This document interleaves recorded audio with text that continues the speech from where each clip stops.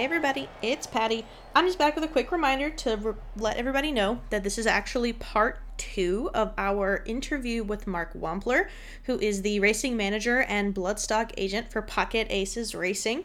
So if this is your first time tuning in, or if this is the episode you're catching, make sure you go back to last week and listen to part one first. If you do, they're both pretty long episodes, so make sure you grab a snack, grab some water, and sit down. Make sure that if you're listening in your car, that you are careful when you swap over to the next episode. Definitely don't want you guys getting in trouble. But sit back, enjoy. Make sure you have subscribed to our page on Spotify. Make sure you're following us on Apple Podcasts. And if you haven't already, make sure you go over to our YouTube channel. We're going to be releasing new projects and new features in the coming weeks, and we're definitely excited for you guys to see those. But other than that, thank you so much for tuning back in, and enjoy part two of our interview with Marc Wampler. So let's dig into our alternate method of buying horses. It's what you've talked about is incredibly time intensive, especially when you're looking at the Keeneland September sale when there's 4,000 plus horses going through the ring. Mhm. You can't see them all Right. by going to the barns, and you spend on horses you like or kind of like, the ones that don't get just xed out immediately. You spend a great deal of time looking them over when you're looking at them at the barn. So Right. it's impossible for you to look at every single horse Yeah. that way. So let's talk about buying out back and how that's different, how it's a challenge, how sometimes maybe it's we've had some great we have found some Right. great we had some great wins buying out back too. So let's talk about that a little bit. Yeah. I think when we first started Pocket Aces Racing, I would have been firm in this is how we need to do it. This is how I need to evaluate these horses, the ways we have been talking about, but it's time and labor intensive. I can't look, if you can get a big enough head start, you can look at quite a few horses that way. But what happens is invariably as you get deeper and deeper into the sale, they start coming quicker and quicker and quicker, and you just can't keep up the pace. I feel like, we're always, everybody's trying to grow and learn. I would have felt when we first started our company that I've got to look at these horses this way every time. You And to know, be fair, we were only buying one horse a year that yeah, time yeah, yeah, yeah. That was part of it too. But I had always noticed that the Florida pinhook guys, I wouldn't see them out back in the barns looking at horses. Well, I would, but not as much. What those guys would do is they spend a lot of time in the back rings, just seeing them for the first time back in the back and deciding whether or not they're going to buy these horses. And that is a lot more efficient if you can do it. You will get to see a lot more horses. We've actually done a hybrid approach lately, is where we'll hire people to a short list out back for us while I stay up front looking at more horses coming up so I can see as many as possible.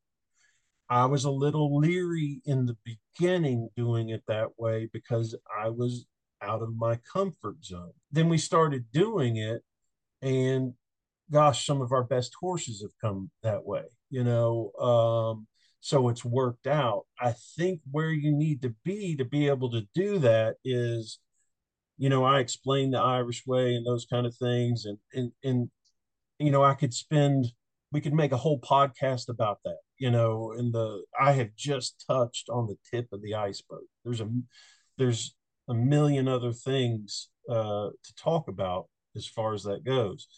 What I needed to do was spend decades honing that to where I had the ability to come. So I don't think it would be wise to just start looking that way. I think you need years and years and years of experience before you can start to even think about deciding whether or not you're going to buy this horse when you've just seen it and it's going to sell in 10 or 15 minutes. So first, it was a change, but we needed to be more efficient. I was nervous about it, but all in all, I mean, that's how we bought Temple City Terror. I didn't see her days in advance, didn't see her a second and third time. I saw her in the back, but I think I had to spend years and years and years seeing tens of thousands of horses the way I described before I was able to come to the sales and look at one that way and be able to buy a good horse. Well, I think just kind of touching on one thing that you said earlier, that back ring, when they first come up, that is a tremendous place to look at a horse.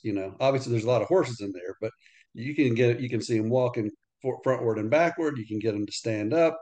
It's the most level ground on all of Keeneland, and you're seeing them all, kind of one right after the other, right after the other, right after Yeah, the other. So yeah, it is, and you're still looking at them. You're still employing that same methodology as you examine that horse. yeah. That's a great You're point. first Now, interchecking the size, scope, and strength, yeah, and then you're looking, walking, and all that. So yeah, that's a great point. I get the opportunity doing that way to do everything I need to do. I get to watch them walking at me. I get to watch them walk away from me. I get to see them stood up. I get to see them walk in a circle, but I just have to do it. And I think what you have to have the ability to do is really focus. It. I feel like after we've looked at horses at the sales, like I'm mentally like I've taken the SAT or something, because you have to shut all this out. Usually when you're in the barns, there's stuff going on around you, but it's a lot. There's they're auctioning horses. There's speakers. There's people cutting in front of you. There's horses getting ready to. I'm surprised I hadn't been killed looking at horses that way, because I'm so focused on what I'm looking at. And maybe that's where the experience comes, because I do get all the looks I need. The big difference is focus. The tuning everything. There's a lot more going on around you. You need to be able to tune it out. So you're right. I do. And one other benefit to that way, and this is probably me personally, is I sometimes overthink things. The buying out back, you need to rely a little bit more on your gut instincts, and you don't have time to overthink it. And that kind of brings up the vetting issue too, because you need to vet a different way when you're doing that. There's not enough time to consult with. Usually, sometimes I can do it, but usually there's not enough time to consult with Dr. Bell before they get up there and sell. So what we do is, if I found something that I like, I go to the consignor and they show me the vet report, they show me the throat report. Ideally, hopefully, there's nothing on it. It's completely clean and I don't have to worry about it. But I have learned over the years working with Dr. Bell so much that, that's where it comes in, the experience of knowing what we can live with. If I see mild sesamoiditis on there, I know we can just kick them out for 30 days and it shouldn't be a problem. And I've got to make the decision whether if they have any vet issue, whether it's a problem or not. And so when we're doing it that way, I err on the side of caution. The things that Dr. Bell might say that he would live with, I won't live with. I won't make that call. I will only make the calls on the things that I know of and feel comfortable about. If it's some new thing that a horse has that I've never heard of, or if it's anything on the borderline, we just have to go on to the next horse. We have to accept that this is the way we've decided to look at horses today, and we have to be a lot more critical on the vet issues. We can't, if I could call Dr. Bell and he said this was okay, then we do it. And I've had time to do that before. But if I can't get a hold of him, we say no and go on, because that's also the benefit of doing it this way. There's 50 more horses lined up behind him. yeah, and you mentioned the hybrid way where we have somebody that looks out back while you're up, while you looks at the barns while you're out in the back ring, Right. and I think it's probably pretty important to point out that the person that we hire to do that, to work with us that way, will also learn from Dr. David Lambert. Yeah. So we use June Park for that. He's a bloodstock agent. Gosh, he might have learned his lessons from Dr. Lambert better than we both. He was my assistant. That's how I met him. I got an assistant at one point. He's the guy I hired. And Lambert had done the same thing with June as he'd done with me. And we have found, as time goes by, there's no better person for each other to work with because we were taught the exact same way. He knows what I like, I know what he likes, and he's been very successful at what he does. I mean, he owns a horse that won a Dubai World Cup himself. He won a big race this past Dubai World Cup day. So, and that just goes to show you, June can go find his own horse and buy it and do well. You know, he doesn't need to be employed by anybody because he's got this skill. And I don't think we'd get June unless, other than, you know, my relationship with him. So he gets paid a lot more by other people too, I think. But anyway, Yeah, that works absolutely. that works out really well. We couldn't be on the same page anymore than we are. Yeah. So let's talk. Let's present you with some of our submitted questions that we've gotten, and one of them is going to kind of these aren't exactly all to do with process of picking out horses, but Right, there's some related. So we have recently started keeping a couple of mares, or a couple of our female horses right. that fillies mares that have retired from racing. And one of our listeners, one of our partners asked, how you are determining which mares we're keeping to breed versus sell or retire and move on to different home, whatever the Right. case may be. How does that thought process work? What are you evaluating and so forth? So, what makes a good racehorse and what makes a good sales horse or not, you'd be surprised how different those two things are. So, we might have bought this horse because we felt like this horse was a good racing prospect, but that doesn't automatically mean that they're a good broodmare prospect. Short horses run well. Short horses don't sell well. But to answer your question, when we bought this horse, I was concerned about whether or not it had the right things to become a good racehorse. When we're making that evaluation, I'm trying to determine, does it have what it needs to make a good sales horse? And so to do that, we want the big mares, big sales. So if we bought a filly that we knew was on the small side, never grew much, it's going to be hard to invest a lot of money in her to get babies out of her. Black kittens come from black cats, you know. We don't want to be smelling or selling small babies. Pedigree is obviously going to have something to do with it. Storm Temple Pilot, perfect example.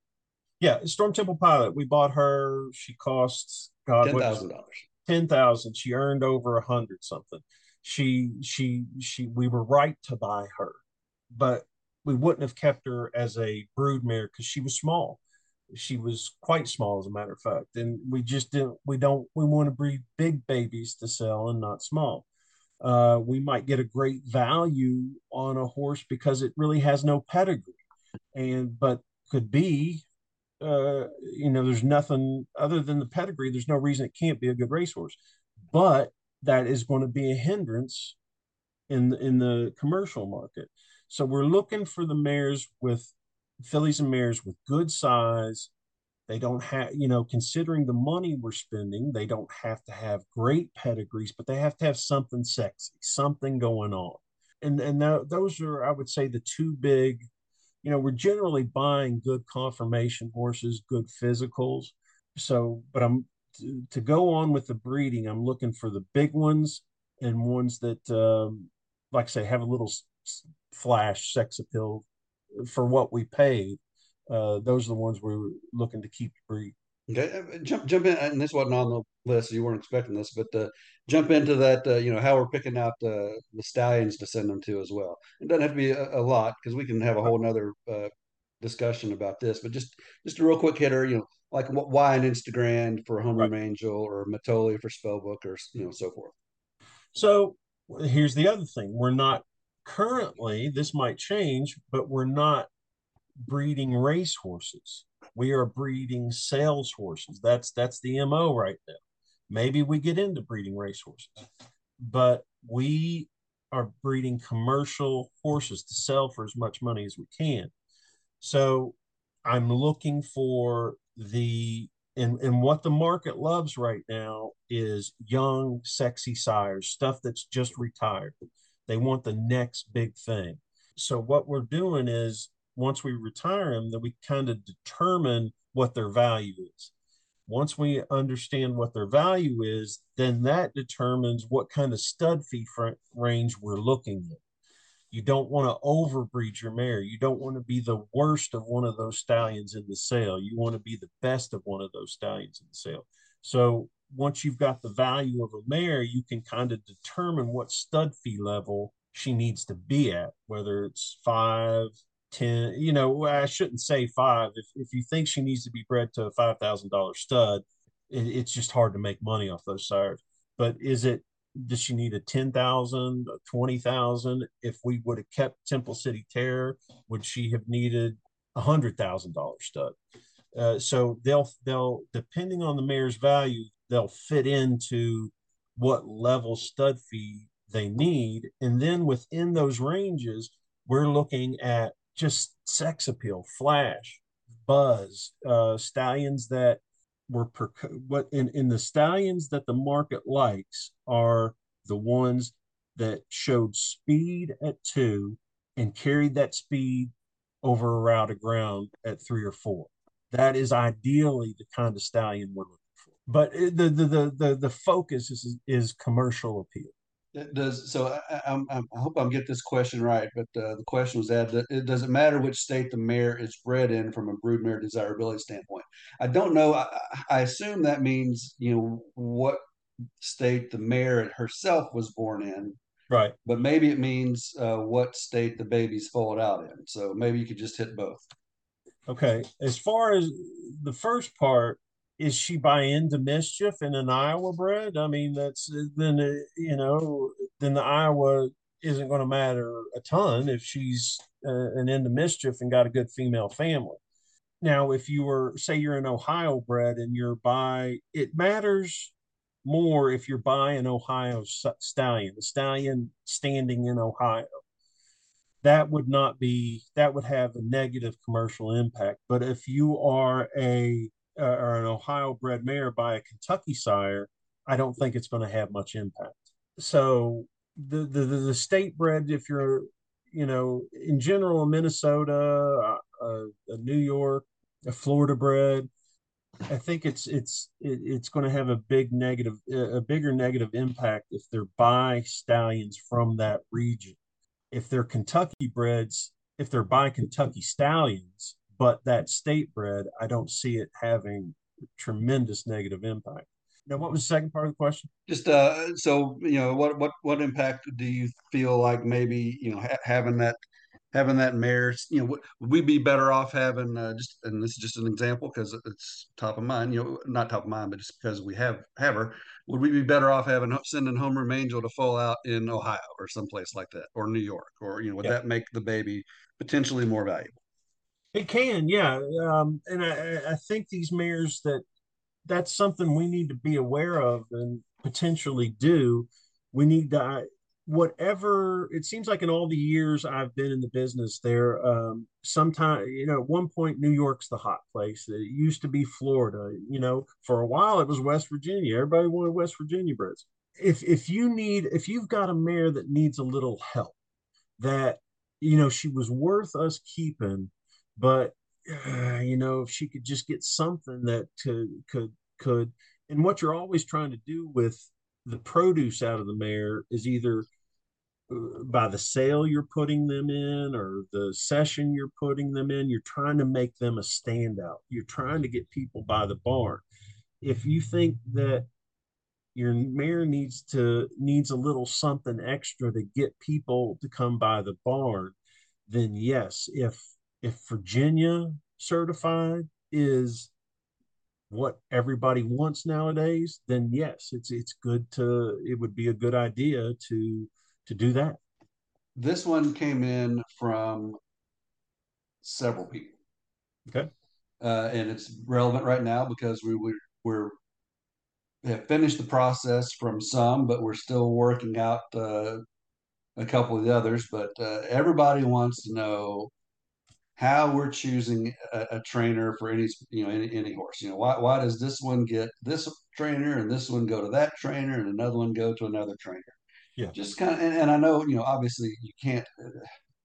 we've got so many horses that we're picking trainers for. I don't expect you to get into details on all of them, but just kind of some generalities. What are we thinking?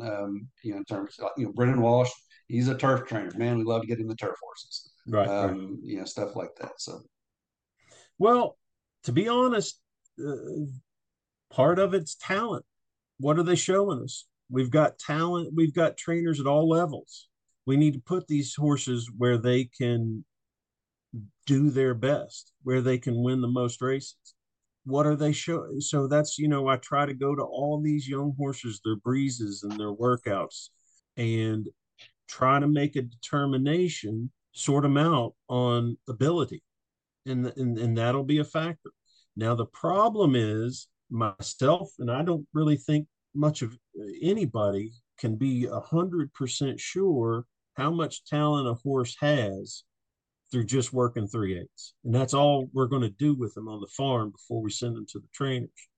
You could tell a horse was no good, or not, horse was struggling. That's, you can tell that, but how talented they are is, it's very difficult going 3/8. You really need to see those halves and 5/8, but they're going to do that at the track. But we do our best. I talk to Kevin a lot. Used to talk to Dermot, he's not there anymore, about who a pecking order on, because we can get these horses to all levels. We may not be exactly right. We get surprised. That is part of it. The other part of it you kind of elaborated or brought up was each one of our trainers, I feel, has their own strengths and weaknesses. And I feel like the owners sometimes would like to know who the trainers or the horses are going to, like when we buy them before they put their money in. They want to know who's going to train them. But I just feel like it's so much more important to find out more, as much as I can, about these horses, their ability level, their surface preference, their personalities. Are they going to be backwards or forwards? Because, and there's a million other things, because we have made it a point to not just have one trainer and send this one trainer everything. And I think that's a good way to do it, because not every trainer has the same strengths and weaknesses. So that's why it takes us a little longer. We're trying to learn as much as we can about these individual horses, and they are individuals. They have their own personalities, they have their own quips and what they want. And I feel like some trainers can accommodate them better than others. So, talent, surface, personality, try to learn as much as I can about them. And that usually takes up to breezing 3/8. And then when we need to make the decision, I feel like we've got as much information as we can get about those young horses and try to place them with the right trainer. yeah, another piece of that, and you and I've talked about this a lot, and I'll mention it just in regards to Banshee Moon. She's not breezing 3 furlongs yet, so we're still a ways off from trying to figure out exactly what we've got. But Susan's been talking about her since we bought her. Yeah, Susan yeah, Susan wants that filly. She yeah, really wants that filly, yeah, and the importance of having a trainer really want your horse in their barn is a yeah. big deal. Yeah, sometimes these things turn into a self-fulfilling prophecy. A trainer's got something against the stallion that the horse is buying. So, and they might not even do it consciously. They hate this sire. So, you send the horse to the trainer, despite the fact that they might have been burned by this sire on 3 or 4 other horses, and it can turn itself into, like I say, a self-fulfilling prophecy. And the horse never had a chance because this trainer's got something against the sire. It is much better if our trainers are really enthusiastic. They are these horses' best cheerleaders, giving them every opportunity, every chance. And that's a big part of it too. I want them to be excited about getting these horses. Well, and I read a study somewhere once that said that horses, because of by nature being a herd animal, horses are very observative creatures, and if they notice that their trainer, the environment around them is very positive, it's very upbeat, it just feels better than someone who's always kind of just gives them the side eye. Yeah. It can impact how they view generally their environment, and it could impact how they respond to new things and new situations. Yeah, I agree with that. The the environment they're in, it needs to be, yeah. They need to. It's better if they're the focus. Mm-hmm. If all the trainer's energy and the focus is on your horse. I guess what I'm saying, you don't want your horse getting lost in this trainer's barn. You don't want them being just another horse in the barn for the reasons you're saying. Yeah, an afterthought, because Yeah. no one likes feeling that way. Right. Not even your horse. Yeah. All right. So the our final partner submitted question, and I think the easiest way to ask you this, if you could name a horse, we got two unnamed fillies right now. If you could name them yourself, Mm-hmm. what name? What would their names be? And give us one for a colt too. Let me consult my list of names. Well, one of them would be Fuzzy Britches. That has a permanent veto from me. Okay. I'm sorry. Okay. You wanted two filly names or just one? Give me a name for a Perfect K21 and Mirabelle Magic 21. Fuzzy Britches, and you've already told me you won't do jailbait, right? Yeah, I think jailbait has got a slightly negative connotation. Okay. You might have to edit that out of the podcast, right? Especially given the number of trainers getting arrested lately. Yeah. I Holy Terror. Fuzzy Britches and Holy Terror. That's fascinating. Holy Terror. Yep. Love Holy Terror. I love that name And for the Temple City Terror filly. and for can I give you two for a colt? Sure, absolutely. The first one is Chevy Chase Inn. Love it. The other one is Scissor Kick. Fantastic. All right. So when you guys see those names popping up on the short list of names, you know just why. know that Mark loves them. I expect somebody will probably submit those names now that they've heard. Yep. I absolutely foresee that now. Yeah. I have a list. I keep a running list on my phone of horse names. If I'm, just driving around and you hear something on the radio, I write it down on my phone list. So, So I'm gonna go off topic here real quick. yeah. Um, most people probably don't know this, but some probably do. Mark and I are diehard, lifelong Cincinnati Reds fans, and we've been a little disappointed over the last few years, quite frankly, since they fired Dusty Baker. And yes, Dusty Baker, I got frustrated with him as manager at times because I couldn't quite wrap my head around what he was doing. But damn it, he had them winning ball games every year. They won games. They didn't get far, and maybe they didn't make the postseason, but they were always right there. And they've Start a been Red podcast, man. but they've been in the tank ever since. So last year, Mark and I had a wager because I was very down. I'm very down on the ownership and front office personnel and all that. And so we bet. And so last year the bet was that I suggested that the Reds were going to lose 100 games. Mark said I was crazy. They lost 100 games. So this year, so I was right last year, but this year the bet was they would lose at least 93 games. And hell, if they aren't over 500 right now, Yeah. and in second place in the division and playing incredible baseball. And I All want to right. give kudos to Mark for having the faith and optimism and before this season started in our beloved Cincinnati Reds and say, So, well done. well, thank you. But we both know that when it comes to Cincinnati Reds, I will make that bet every year. It doesn't matter what they did the year before. I'm going to go in their favor every year. So one of these years, they had to have done okay. it had to work out for you sooner or later. Now you tend to be, you're one of those fans that you love the Reds, but you tend to be an eternal pessimist about how they're going to do. Well, And but no, I'm an I used to eternal not be. optimist. Again, I go back to when Dusty Baker was managing. I had hope and optimism every year, but I have not seen them since they fired him for no That's a good thing you blamed damn good him. reason at all, other than Bob Castellini wanted to make a change, Yeah. and Brian Price basically made a power play to get Dusty fired and get his job. This is my They haven't made favorite any moves that I have supported in any way, shape, or form, thing. and so I've been very upset and very angry. Now David Bell's starting to grow on me a little bit. Yeah. Still think it was a questionable move, and he's certainly he's learned a lot since he took over as manager, having never managed at any level previously.